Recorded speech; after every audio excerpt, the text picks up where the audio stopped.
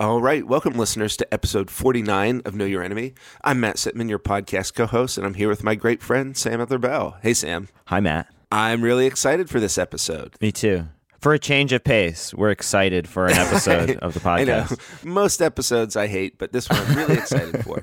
And it's because we had a really superb guest. It was really wonderful to talk with her. Yeah. Our guest was Michelle Nickerson, who is an associate professor of history at Loyola University Chicago, where she teaches courses on the history of women and gender, U.S. politics, social movements, cities and suburbs, and American religion. We had her on to talk about her great book, kind of a landmark book in conservative historiography, Mothers of Conservatism, Women in the Post-War Right, which was published in 2012 by Princeton University Press. And she also co-authored a volume of essays titled Sunbelt Rising, The Politics of Place, Space, and Region with University of Pennsylvania Press. Yeah. She was terrific. She really was. We've both had this book for a long time. We flipped through it before. We decided that we absolutely had to do an episode on it once we read it more thoroughly. And what it really is, and what we get into in the episode, is it's a social history of women on the right. So whereas a lot of our episodes are more focused on intellectuals and on the ideas, this episode is really focused on activists, and in particular activist women, and what activist women brought to post-war conservatism from their own kind of gender experience, their experience in the home and in work and in their caregiving and family, and et cetera, et cetera, et cetera. Yes, really a fascinating book. And it's really, the heart of it is Southern California. Like so many of our stories, we're going back to California, Southern California, metropolitan Los Angeles area, Pasadena, in the 1940s and 50s. Yes. A lot of her book, or at least a substantial part of it, is informed by her oral histories. Yes. Interviews she did with some of these women or their daughters, people they knew. And so she brings in some of that in the conversation, and it's really fascinating. Absolutely. And although the book is focused on the 40s and 50s and in the LA area, there's a portion of our conversation and also a portion of the book that sort of sets the stage for what kinds of activism women were doing in the preceding decades, in the 20s and 30s in particular, both on the left and the right. But that's a part of the conversation too.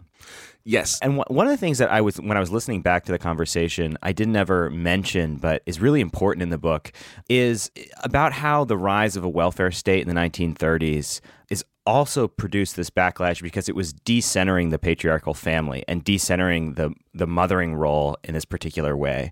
And I think that can't be lost in thinking about this stuff. Yes. So we're not only going back to California, we're going back, as you might expect, to the New Deal. Yes. Well, shall we get to some housekeeping? Yes. As always, we're grateful to our partners at Dissent for sponsoring the podcast. They also provide digital subscriptions if you subscribe for $10 a month or more on our Patreon, which you can do at patreon.com. For $5 a month, you can get access to all of our bonus episodes, and we have a lot of episodes in the hopper. Yes, we do. And as always, we want to thank our intrepid producer, Jesse Brenneman, at his compound in Montana. And we always want to thank Will Epstein, who does the music for the podcast. Yes. As always, do consider rating and reviewing us on iTunes. That is helpful. And if there's nothing else, let's get to it. Yes. Here's our interview with Michelle Nickerson.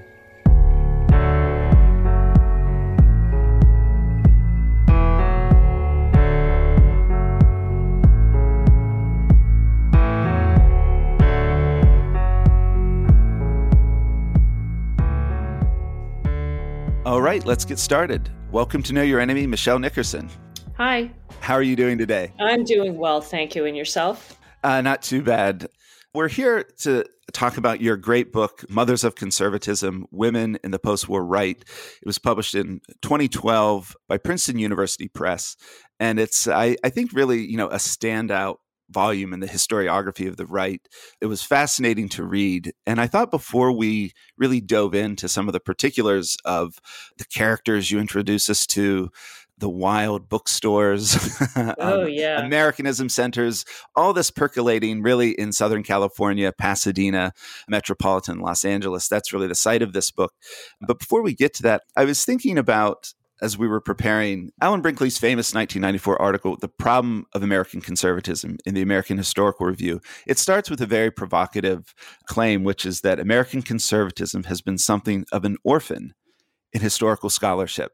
And I thought women in conservatism. Women on the right is an orphan of an orphan. Yeah, that's a good way of putting it. And so when you were starting this project, I wondered if you could just tell us a little bit about how you lit on this particular project and kind of how it fit into what you were reading about the right, what the state of historical scholarship was on the right.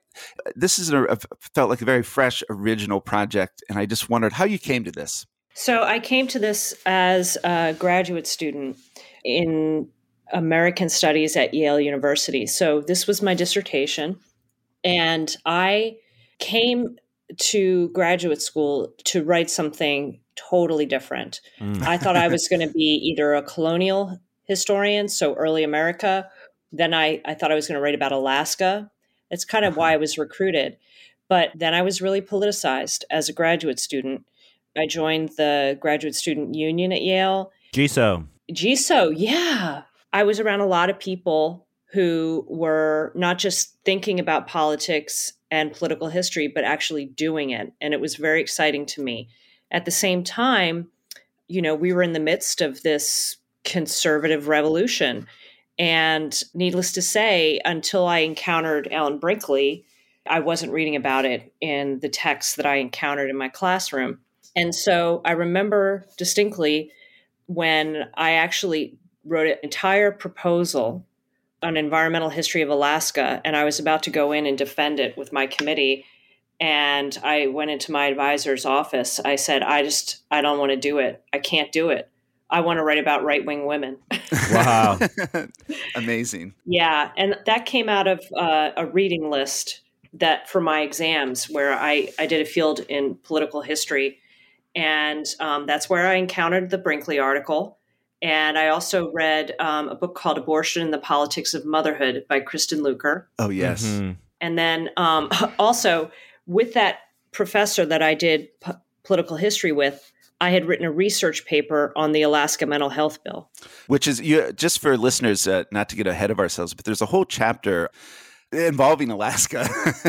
And how the mental health establishment became the target of some of this right-wing activism by women. Exactly. I thought when I started that project, I was writing about Alaska. And as I was digging in, I realized this is not about Alaskans. This is about these housewives, right, mainly in California, who are opposed to this bill. And it's a conspiracy theory.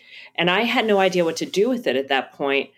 All I knew is I wanted to dig in. And fortunately, my advisor was like, well, this is how it works. This is why you're here. So we'll figure out how to write about conservative women. Cool. And so he actually told me to look at California because he was from California and he remembers living through the Goldwater era there. Yes. Just to give a little more background, one claim that Ellen Brinkley makes in this famous article is that basically the place of the right of conservatives in historiography, American political historiography of the last few decades, it didn't have the place in the historical profession and in the scholarship that its political importance would seem to merit. Right. Brinkley's piece was from 1994, as we mentioned. And I wondered if by the time you were working on your project in graduate school, your dissertation that became this book, was that changing at all? Because now it seems like it's a flourishing subfield in a way. It's so very robust. different. And kind of where was your project in that trajectory? It was in a very early part of that trajectory. And so when I started writing the dissertation, there really wasn't a whole lot out there, not enough to really constitute the historiography that Kim Phillips Fine would eventually write about. And there certainly wasn't barely anything on conservative women. Right. So it was very exciting. And I had to find my community of scholars because it wasn't really a niche at Yale.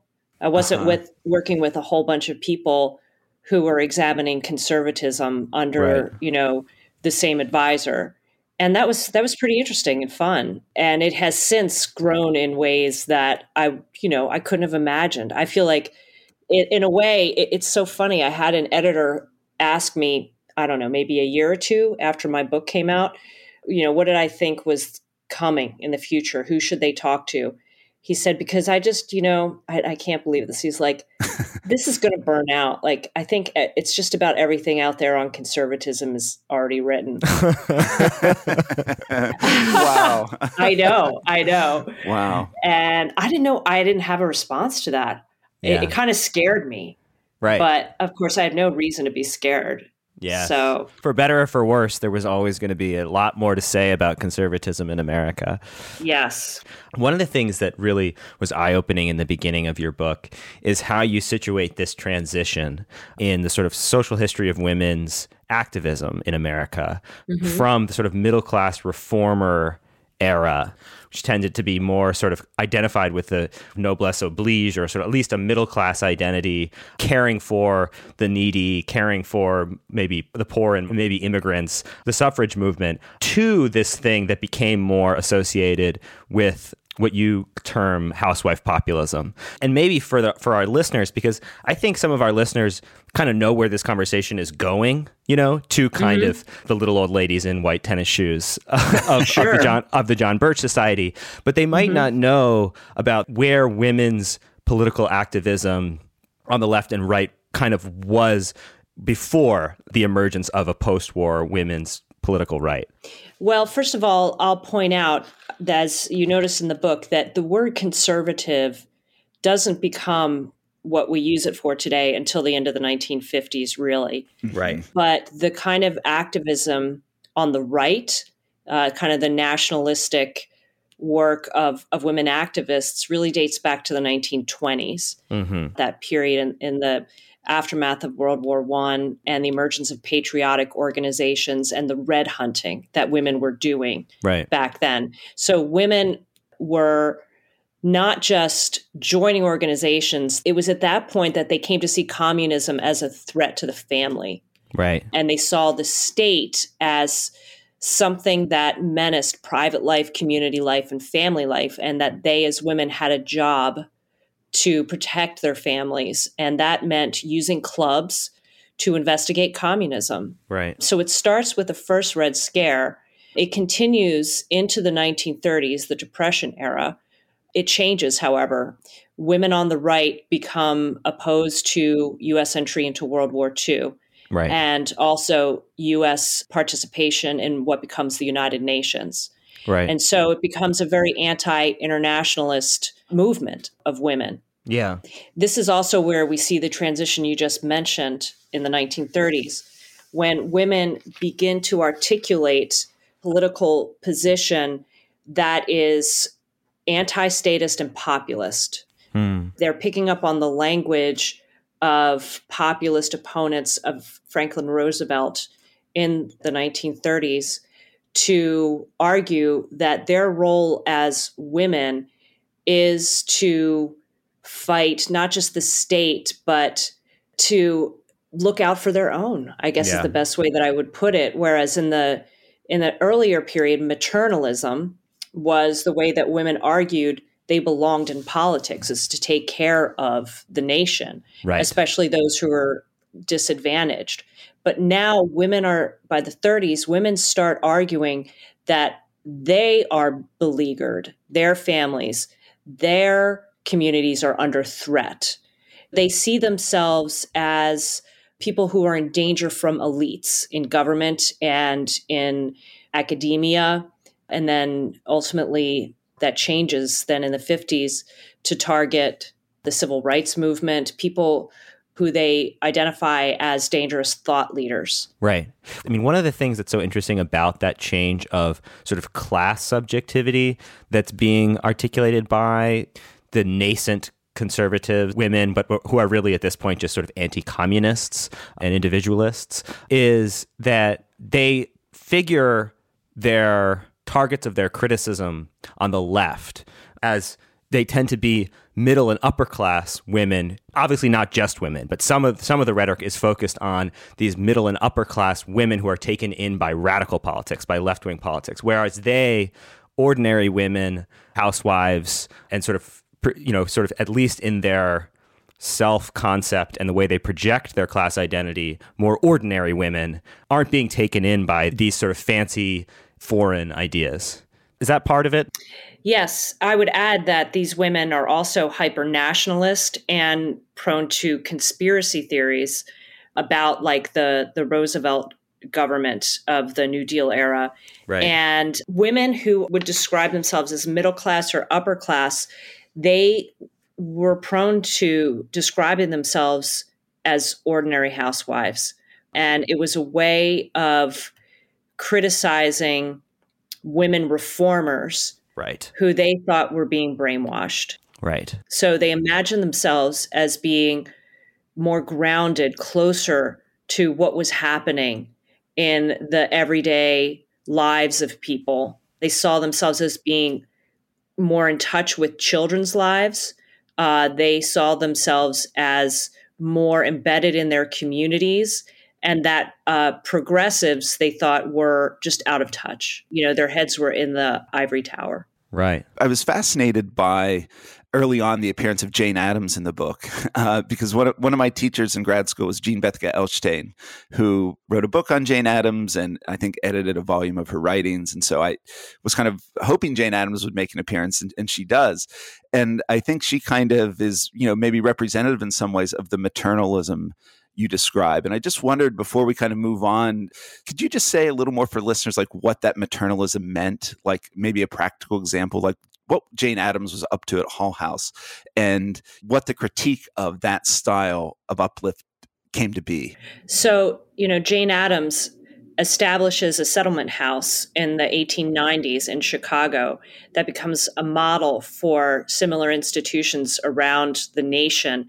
Hull House eventually occupied an entire city block, and it was there to provide services and education to the immigrant population in its neighborhood. Women like Jane Addams lived on the second floor, and they were, many of them, trained as social workers. And then they would, on the first floor of the building, run kindergartens, I guess you would call it maternal health classes, and all kinds of things that they thought that the disadvantaged newcomers to their neighborhood needed. And it was criticized, even in its day, by people who didn't think that they understood the needs of the community, that they themselves were trying to assimilate people in ways that they didn't want to be assimilated, aka Catholics, who were not interested in reading the King James Bible and not interested in the kind of Protestant approach to this uplift. Right. So what's interesting in terms of what happens is my advisor on the book, Linda Gordon at Princeton University Press, really, she was on me to call my subjects of the 30s forward, to call them maternalist, because they were doing everything like Jane Addams in the name of motherhood, right? That they saw themselves and their contribution to society through their womanhood and what they thought was natural to women. And in that respect, it's true. There's something maternal about their political consciousness. Right. But I argued that there was a huge break in this political tradition in the 1930s. I wanted to ask about Addams in particular, because I think you can see in the examples you gave, when you talk about the populist housewives or housewife populism that would kind of emerge in the 30s and continuing forward, when you say they're very embedded in communities, they view themselves as being very much within communities. I think you can see someone, just how you describe the work of Hull House, how at that point, someone like Jane Addams was almost like an intermediary, right, between the state and these communities, whether they're immigrant communities or poor communities, urban poor communities, whatever it might be. That kind of role versus the more embedded internal to the communities that you're describing, that is one of the big shifts you play off in the book. Right. Right. I think in terms of what changes in the United States as the result of the Great Depression, it's what you just identified.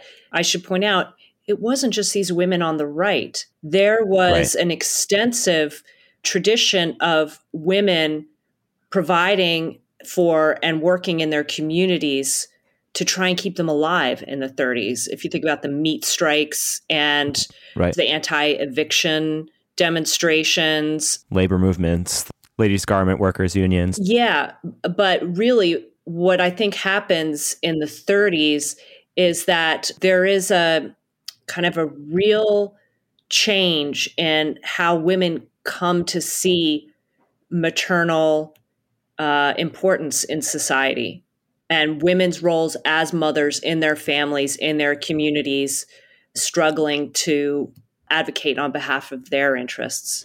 Right. So whether left or right in a way, or, whatever the political valence of the activism, you're kind of saying in the 30s, the role of protector kind of came to the fore, which makes sense, right? If you're in the midst of the Great Depression, like just keeping things together, keeping families together, keeping households together, keeping people fed and clothed becomes an urgent task in ways that at other points in history, maybe it's not quite the same, at least not to that degree of extremity.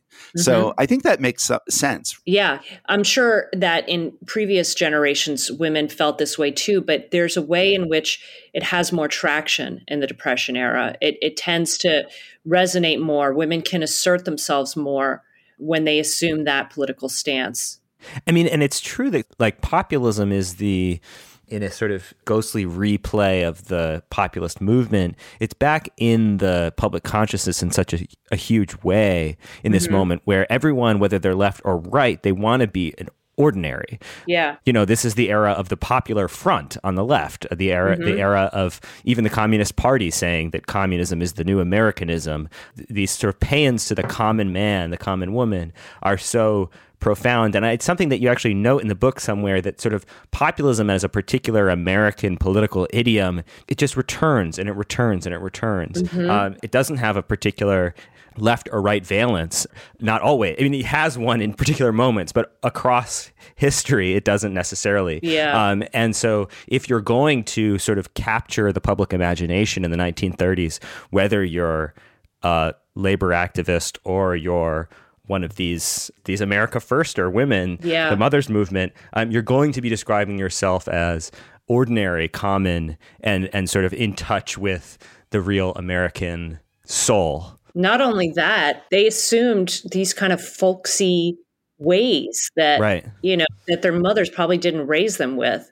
Right, especially if they were middle class, right? Exactly. They had to speak like they were not from the middle class in just, I think you said it pretty well, in a different idiom that really belied the extent to which they were from prosperous families. There are several things that we're going to address on this episode that I think have been sort of small lacunae in our sort of story we've been telling about the right, not least of which is the incredibly important role of activist women. But another thing is the America First movement. We've alluded to it. We've talked about it. We've done stuff about Buckley's dalliance with America First when he was a young man. Our listeners will be generally aware of it as, the movement against American involvement in World War II. But I'd love to hear you talk a little bit about the specific role of women in the America First movement.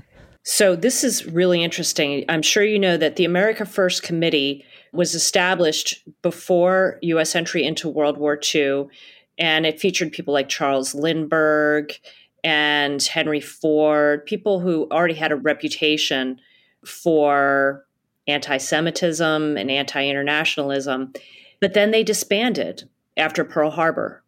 That was the end of the America First Committee. Right. Because you couldn't be a patriot anymore if you were saying no to the war. Or, to be more frank, you couldn't be a patriot that people were going to buy cars from. Right? So if you wanted to continue to influence society as Henry Ford or Charles Lindbergh or whoever, you had to throw your support behind the United States. But women, no, not so much. They didn't have to. And so the America First movement becomes a women's movement, otherwise known as the Mothers Movement. Wow. And other scholars like Laura McEnany and Glenn Jeansome have done a far better job of digging into that movement of women, how many and how widespread they were around the country. They maintained this drumbeat of criticism against U.S. entry into the war, which then transitioned into anti-internationalist criticism of the United Nations. And it was, in many instances, very overtly anti-Semitic. You talk a good deal about Elizabeth Dilling's role. Yes, the Roosevelt Red Record is what she wrote. The Jew deal. Yeah, there you go. Exactly. Oof. I mean, just so that we don't just throw it out there without addressing it, how was the anti-Semitism part of this ideology? How did they see the Jew as sort of functioning in this constellation of enemies? Jews were imagined to be the moneyed elite, kind of a secretive international religious organization who controlled the financial establishment. Right. So they circulated over the course of decades the protocols of the Elders of Zion, which argued that there was this small conspiracy of Jews that operated internationally to control the world of finance. Elizabeth Dilling, of course, wrote the Octopus. Yes. So, and yes, people read Dilling, but they also listened to Father Charles Coughlin, the radio priest who circulated these ideas. And so they saw the Roosevelt administration, which of course included Bernard Baruch, as somehow part of this conspiracy of global financial elites that was somehow unduly influenced by Jews. Right. To keep our eyes on the specifically like the women's political consciousness and subjectivity that's important, even as we're talking about America First, this anti-radicalism, anti-communism, and the nationalism. One of the things that struck me in your book is how much emphasis you find these activists were placing on the fact that because they were women, because they were housewives, because they were at home, because they weren't working in the way that their husbands were working, they had sort of eyes on the scene, eyes on the community, and they had the time to really read and study the radicals, really get a sense of what these people, what makes them tick, and really read into the sort of literature of communism. You know, to have the time and space to do this, because of course our poor husbands have to go out there and work, and we're not doing anything at home, which of course is not also true for many women. But it's never incidental that they're housewives. It's because we're housewives that we can see what's going on. It was that sensibility that I call women just know that I discovered in my interviews. So I did oral histories with about 30 women. And what happens with this kind of research is, you know, you go in there thinking you're going to ask about certain things and get certain kinds of information, but then your interview subjects keep returning it to their own, like what they think is important. Right. And so I just realized like they just won't stop talking about schools. And I was like, why? What's the big deal here? And so that's when I really, for the first time, saw this sensibility and understanding of the skills and the instincts, because they really did see it as kind of a female instinct that they brought to anti-communism, that they could literally see it better. Right. That this is kind of a metaphor. So like in my household, there's menfolk in here who can never find anything. Right. You know? Yeah. So the way they would talk about it would be like, oh, geez, you know, it's like women are more patient, more attuned. So when something's not right, the men are just not going to see it. They're too busy with their other stuff. The women are listening. Right. They felt like they had their ears to the ground. Therefore, J. Edgar Hoover was telling them, look, the communists, they're all over the place. They're in your communities. Right. I need your help to find them. He tells them directly in his writing. And so they're like, oh, yeah, okay. So, you know, we're going to form these, they called them patriotic organizations, and we're going to find them. And the difference between the earlier period, when you're right, they were studying and doing research and red hunting, putting out these pamphlets about, you know, the ideologies of the left and blah, blah, blah. Exactly. Like that work first happened with the first Red Scare. Right. But what's different now is this is not the DAR going after Jane Addams. Daughters of the American Revolution. Right. The Daughters of the American. They're not developing a spider web chart linking, you know, reformers in the settlement house movement with, you know, the Russian Revolution. Now, in the 50s, It's housewives that are looking in their own communities. Right. And so they're doing this research because they're trying to find the connections that they're sure are there between their school superintendent Right. and the teachers in their children's classroom, what connects them to communism. Right. So it goes from this national conspiracy to this thing has its hooks in our local community, in our most intimate lives. Right. And what I found when I was doing my research is they wouldn't describe themselves as women's organizations. Mm-hmm. They would be like, we're a parents' organization. Yeah, we have men in the Community Development Council, but we do all the work. That kind of thing. I don't want to affirm any gender stereotypes, but sometimes I do go home, Michelle, and my mom will say, "What's wrong?"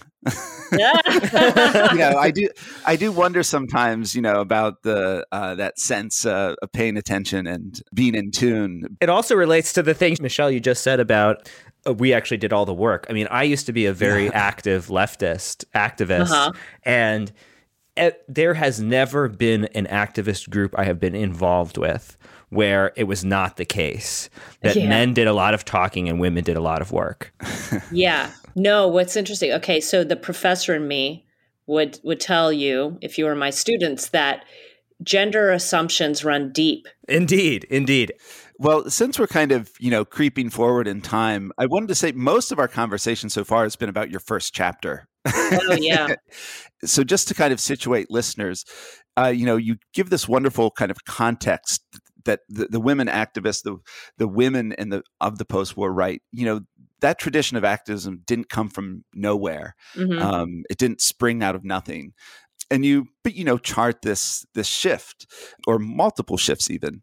But one thing I wanted to ask, kind of since we emphasize the way like the Great Depression spurred a kind of new mode of activism, new rhetoric, new concepts, a protector more than maternalism, or interpreting maternalism as protection. One thing I was wondering was, I think, some of what we've said, listeners will start to pick up on the way women became important to the post-war right. Mm-hmm. But before we sort of specify some of that, what was the place of women not in the post-war right, but in post-war America? Because we start in California in the 1940s in chapter 2 of your book, really.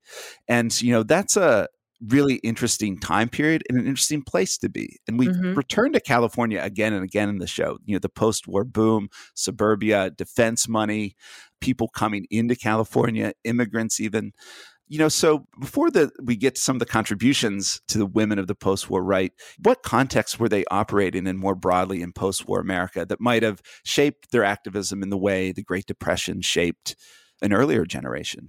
Okay, if I had to boil this down, I would say opportunity, the explosion of all kinds of opportunities that were created, not just by the economic boom, but by a new way of seeing what could be done in society. The sense that we can do something here, like that we have the power to improve our society and to change things. And women, even though there is this weird post-war, you might call it an ideology of motherhood that celebrates women at home, really, women are all over these changes that are happening in the South and the West and the East. Women are actually entering the workforce in droves, contrary to the way we think of the 1950s, especially women who are married. Their kids go off to school and they want to get jobs. They want to do things.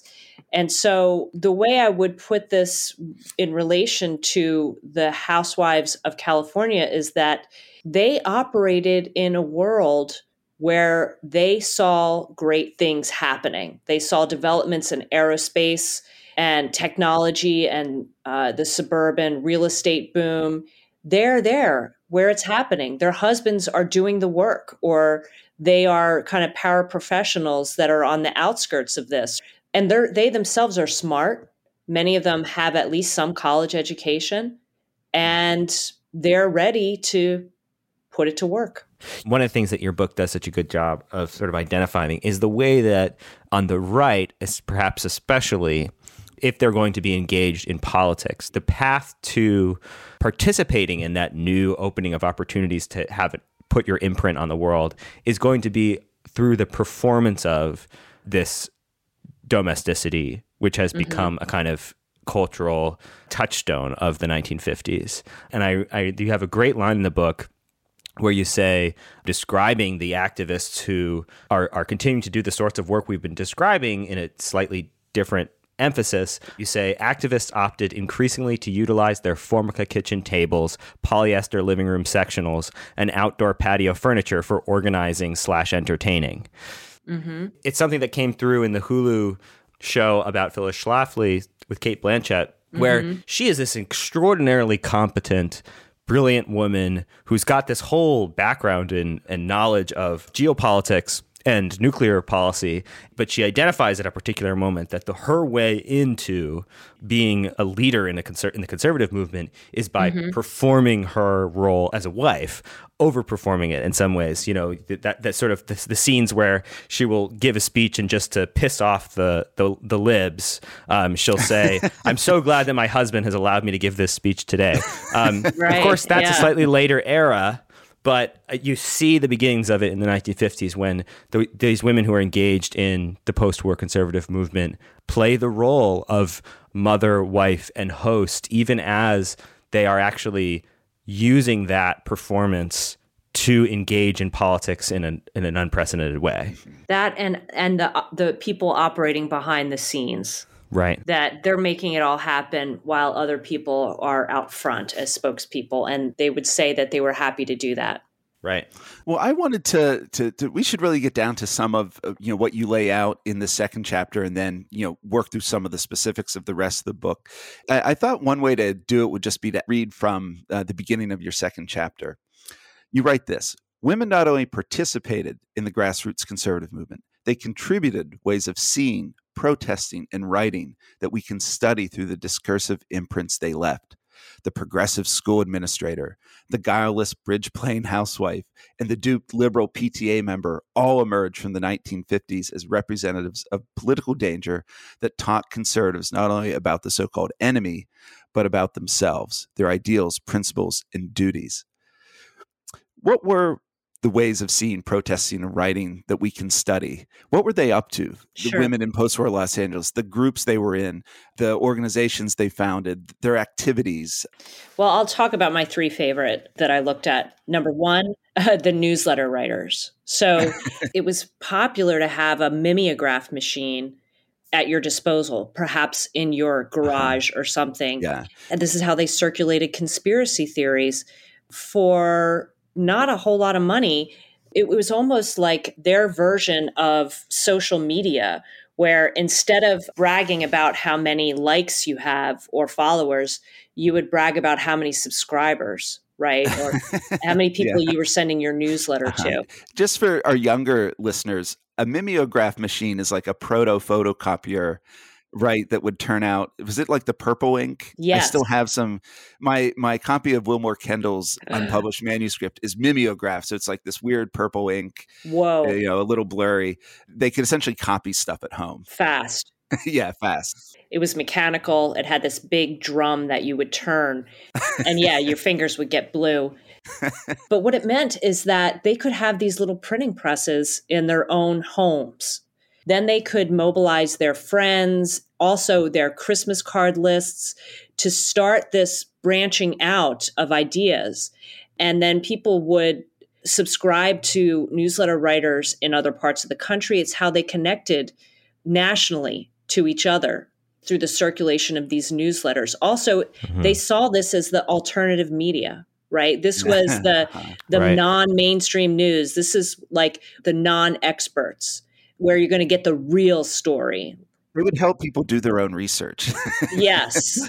So then the second type of medium that I found or way of organizing was the patriotic bookstores, which they were these little, I would say mom and pop operations, but really mom operations. There were some men who did this, but really it was mostly women, would open storefronts where they would sell and or circulate conservative literature, the kinds of things that they thought people should be reading. And they saw themselves as a counterforce to radical bookstores. And it's where they would circulate some of these newsletters. And they wanted to get kids in there to have, the resources for their patriotic education. And they spread all over the metro region. They didn't last very long, partly because the John Birch Society started opening their own bookstores. But they were quite a force, and they would also organize events. They became a clearinghouse, kind of a community center for what becomes a real movement. So it's where you could find the movement in space, not just at people's homes, but at these bookstores. And I guess the third way in which women would contribute would be to develop their own research expertise. So they would go on speaking tours. Some of them became known for a particular specialized knowledge of like UNESCO. So, for example, I read about Florence Fowler Lyons, who she literally built a speaking career criticizing UNESCO as being this danger to children. And she had enough of a reputation that McCarthy hired her to do some research on the government printing office. And so she would talk to community groups and testify in hearings, always with a stack of books next to her. The idea being we have done our research. Some of them actually published their own books with the conservative publishing houses that were opening at that time.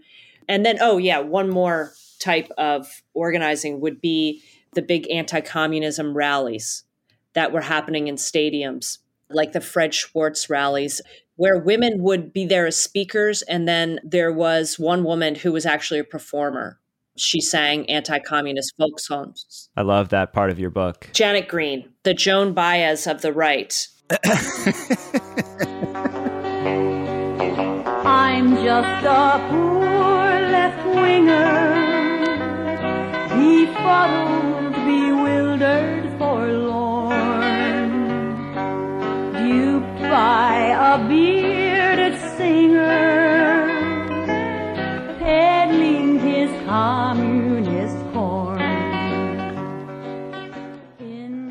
The thing I like about the Janet Green thing is that the way that she talks about what she's doing and other people talk about what's so good about what she's doing is so similar to the way that the right talks about so many of their tactics, which is to say the left has been using folk music to spread their communist ideology for so long. Now we're going to do the same thing. And she's explicit about I kind of try to sing like Joan Baez.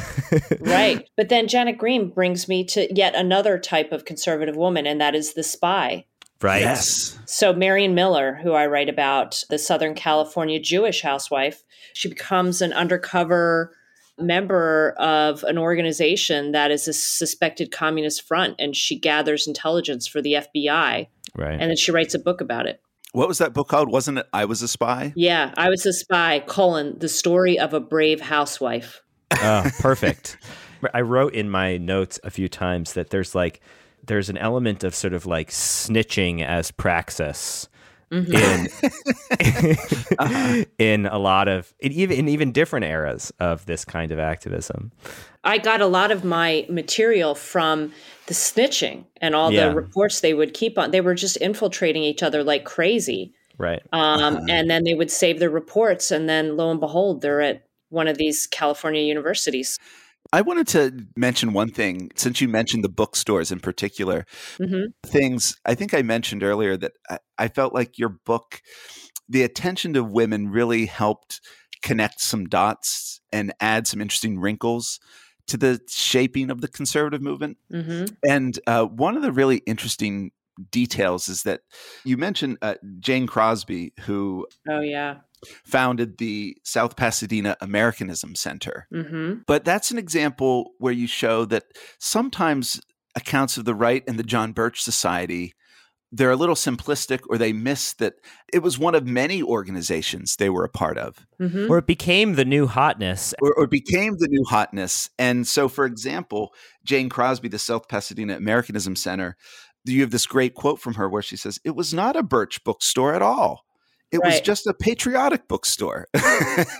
Yeah. Which I love that kind of distinction. It's just a patriotic bookstore, but that was one of the interesting wrinkles I thought your book taught me, was that actually, the emergence of the John Birch Society, was not an isolated event. It built on this kind of network, the people who were joiners.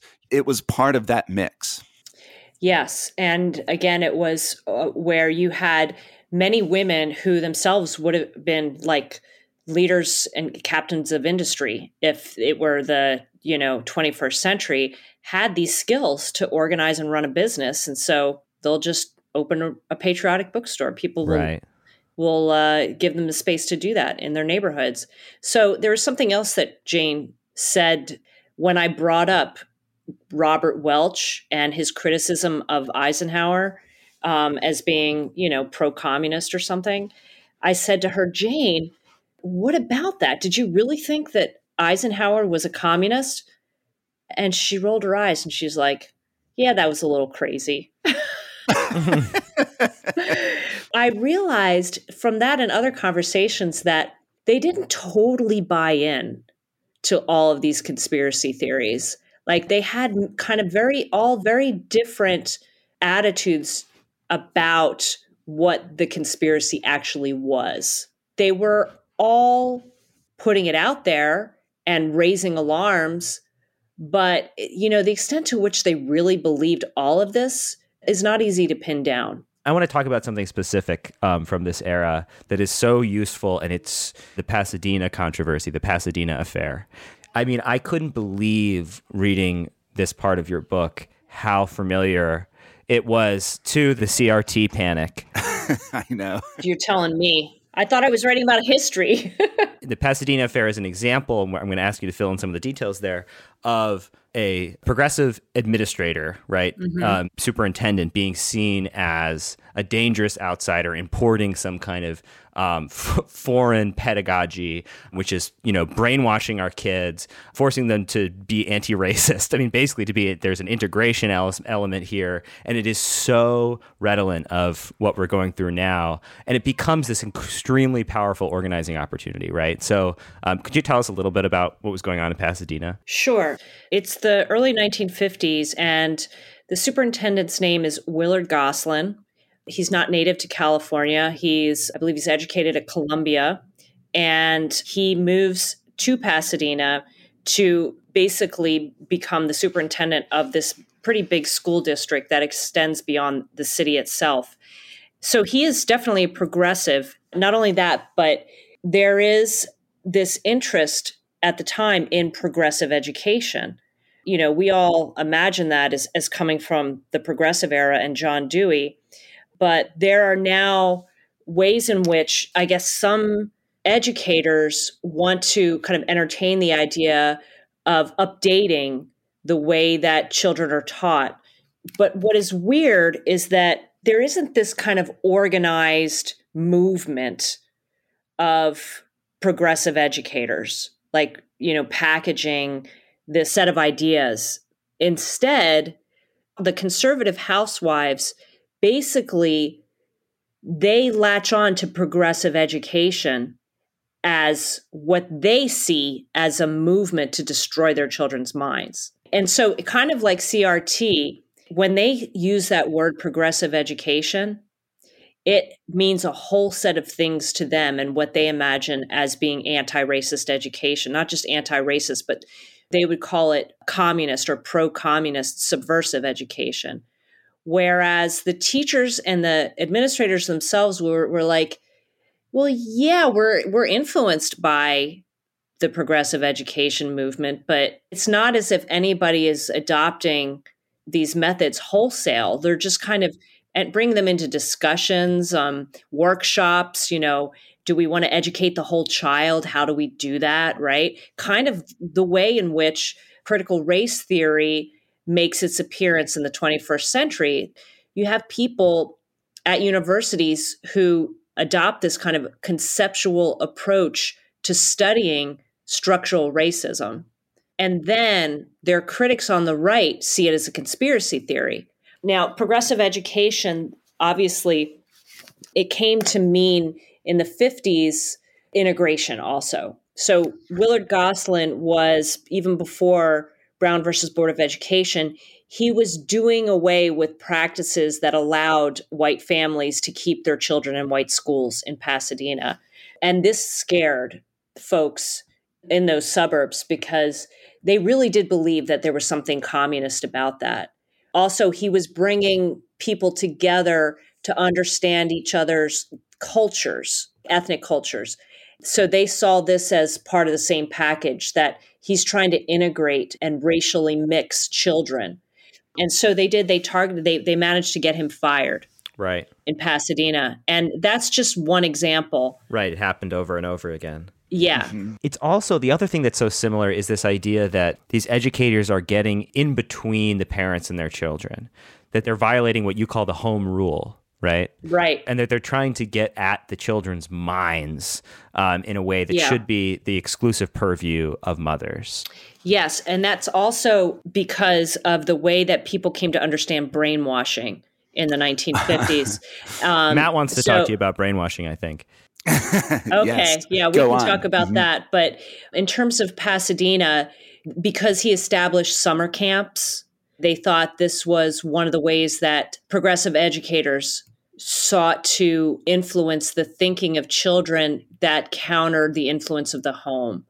So we're going to get them away by, keeping them here in the summertime and social studies, right? Why are they learning social studies? Why are they trying to take our children away from us and Right. brainwash them?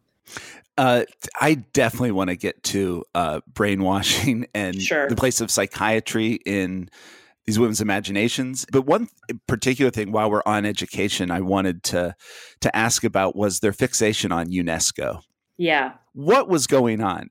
So I grew up a fundamentalist Christian that I think was, forged in some of this time period, like when my pastor growing up would have been coming into his own. It's, and so the UN was like an odd source of conspiracy theories, even when I was growing up, especially about the end of the world. And the Antichrist would probably be, I was taught this growing up, probably the Secretary General of the UN, Yeah. if it wasn't the Pope. Wow. Right. But why were they so fixated on UNESCO? Well, I would say UNESCO, the United Nations Educational, Science, and Cultural Organization, put together the UN and children. And so for them, those were two flags that went up that they had to go after. But in the 1950s, UNESCO produced curricular materials meant to promote peace and world understanding that teachers could bring into their classrooms.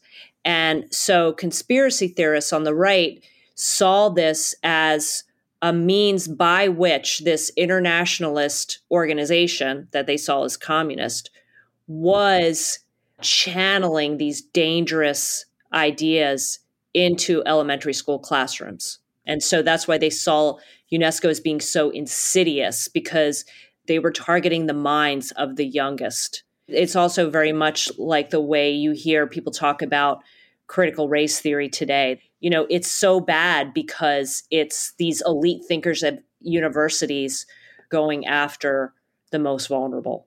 Yes. And I think that emphasis on, kind of poisoning the minds of children, brainwashing, gets us to the role of psychiatry in your book. And, kind of related fields, social science, but, psychology and psychiatry. Mm-hmm. And one of the things that I thought was so fascinating about that, and it's reflected in the structure of your book. So for listeners, we described the way women in post-war Los Angeles, what they were doing, their activities, how they were organizing and communing with each other, what they were up to. And then you move to this chapter on schools. And then you move to this chapter about Siberia, USA, which is basically before Alaska was a state, the federal government held these hearings about providing money for mental health facilities in what was then a territory, right? Mm-hmm. And a woman named Stephanie Williams actually testified before the Senate Subcommittee on Territories and Insular Affairs. This is in 1956. Mm-hmm. And the fear was what? That would become our Siberia, where we diagnosed anti-communists which was specifically mentioned as a possibly being considered a mental disease by Williams, right? A Harvard psychologist had referenced that or something, and it found its way into some part of the proposed bill or legislation. And this was like a panic, right? That this is where we would send our kind of political prisoners. Yeah, they believed that this bill, this Alaska Mental Health Bill, would establish a gulag in Alaska, that it really wasn't meant to be a psychiatric facility. And maybe these poor senators in Washington didn't really understand that. They didn't read the bill as closely as women really could. And so they didn't understand how subversives were using the legislative process to create a prison camp in Alaska. So there's that, the conspiracy about the prison camp. But it also gets at the ways that they were deeply afraid of how anti-communism was being diagnosed as a disease. Because, in fact, that was happening. People saw them as crazy, and people were talking about conservatives as being some kind of pathological condition. I mean, because this was the era of, say, Richard Hofstadter's paranoid style, anti-intellectual American life, drawing on like studies of authoritarian personalities, including by Adorno, right? And so this was in the air. Yes, and it's so fascinating to like such a hallmark of the brief era of liberal hegemony in American life that this would be the case, because just like 10, 20 years later, Black activists would be being institutionalized with the so-called protest psychosis for fighting against white supremacy. It's not untrue that there was this moment where conservatism was pathologized more than liberalism or progressivism. Yeah. One of the great aha moments I had reading your book was how much the critique of social science and psychiatry held everything together, right? Because you can look at the decision in Brown v. Board of Education, where it draws on social science, right? Yeah. And you can look at the role of maybe, psychiatry and psychology in, certain pedagogical recommendations or how to evaluate students and children. And then you see how it factors into this panic over the American Gulag in the American Siberia in Alaska. And you can see how schools, again, hold everything together, but also the place of psychiatry and psychology and social science. It felt like I understood how seemingly disparate causes or political events could somehow be connected in the minds of these activists, because there was like this through line of the perniciousness of social science and psychiatry. Is that right? Did I read you right? You did. You read me right. The other thing I would add to it, though, is it became a means by which to not talk about race. Yeah. Yes. So they were absolutely convinced that nothing that they did had anything to do with racism or segregation or their fears of integrating Black and white people. They believed that everybody that they went after was using race as a way to subvert society. So they use that word a lot, subversion or disorder, right? That what was happening in society was really dangerous because it was destabilizing society. And so by talking about people's minds, by talking about education and communism and making it about this attempt to subvert society, there's just no way in their minds it could really be about race discrimination or segregation. They just didn't honestly believe that these were problems. Right. I think Matthew Lasseter's concept of colorblind conservatism is the best way to capture this. Lasseter was talking about the 70s and later, when really this is an early form of colorblind conservatism. They find a way to convince themselves and each other that they are not racist. And part of it, too, is right that by taking a psychiatric or psychological approach, that also implied that like racism was being perpetuated by what families would pass on. Right. Or, like how did racist views, how were they transmitted generationally? Well, you look to the family. And so, the kind of subverting the family and anti-racism, they were linked in some ways, right, by this particular aspect of, thinking about how we develop our ideas and prejudices develop, where they come from. Right. That was a huge thing, it seemed, that they felt that they were being attacked in their parenting, and that there was something wrong with the way they were raising their children, because psychologists were telling the liberal media that these white families were raising little racists.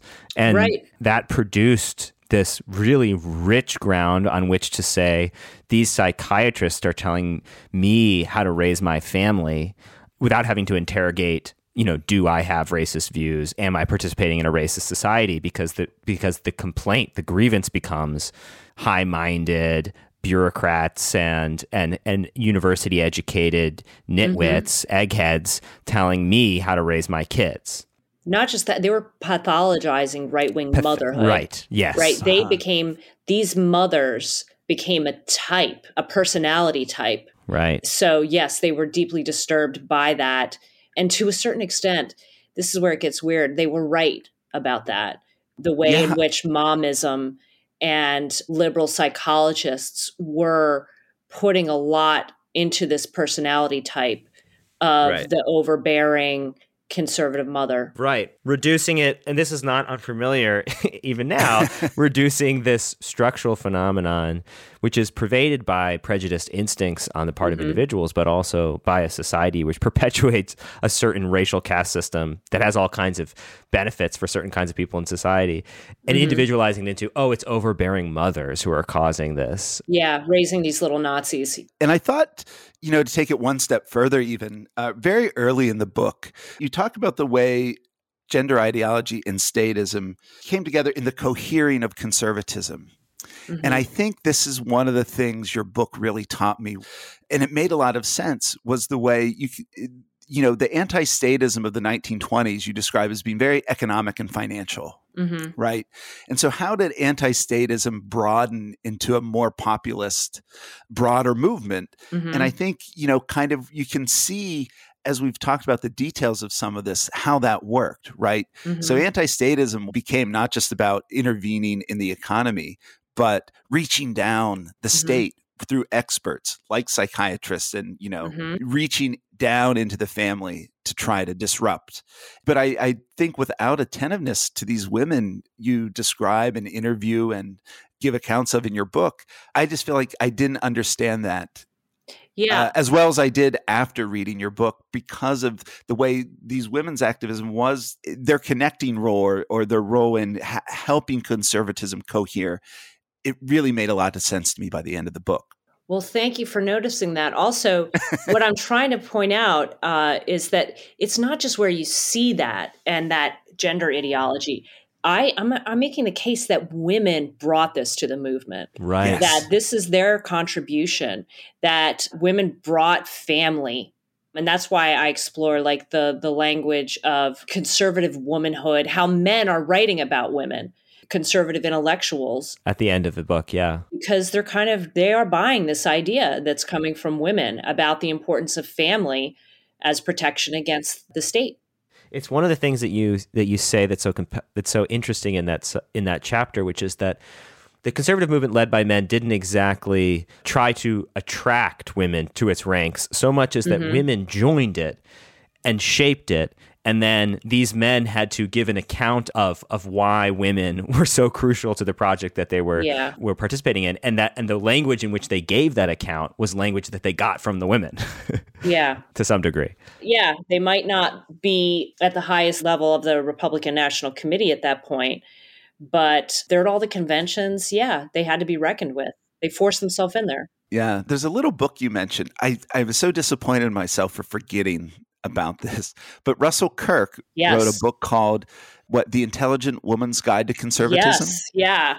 I was just like, damn it, I can't believe I haven't tracked down this little book yet. I really want to read it. But we haven't done our full Russell Kirk episode yet, so. No, we can fold that in. So I thank you for reminding me about that book. But I feel like that was a great example of the kind of phenomenon Sam just described. Well, and you have Kirk acknowledging that most of our voluntary organizations, which support our established society of justice and order and liberty, are kept vigorous by American women.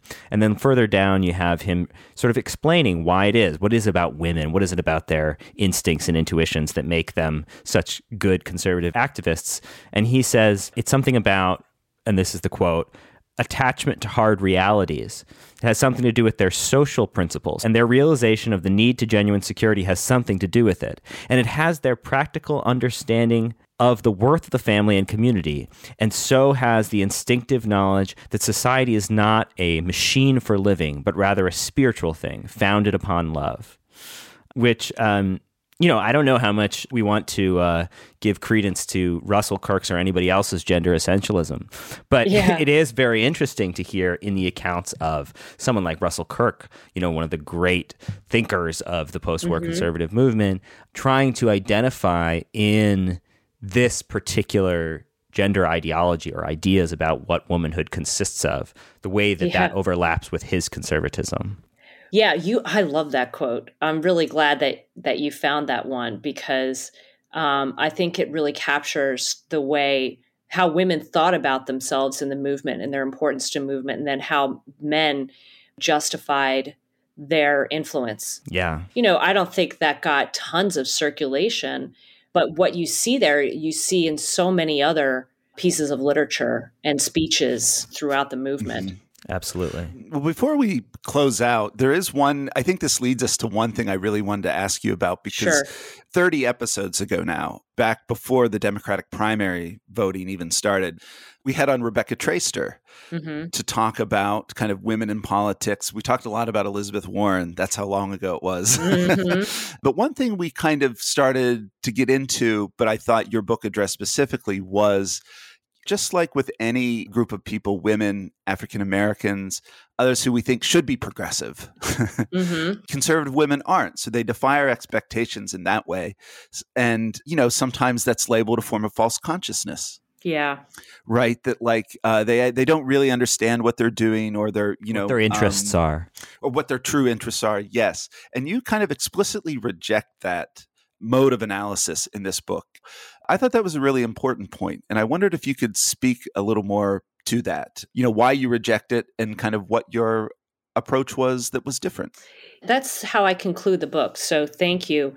And I put it in there because when I was first presenting my research, people would often use the word false consciousness, or they would point out how paradoxical their activism was, or aren't they just deluding themselves? Aren't they learning to love the bars of their cage? Yeah. Like, don't they, right? They want one thing, but then they say they want another thing, right?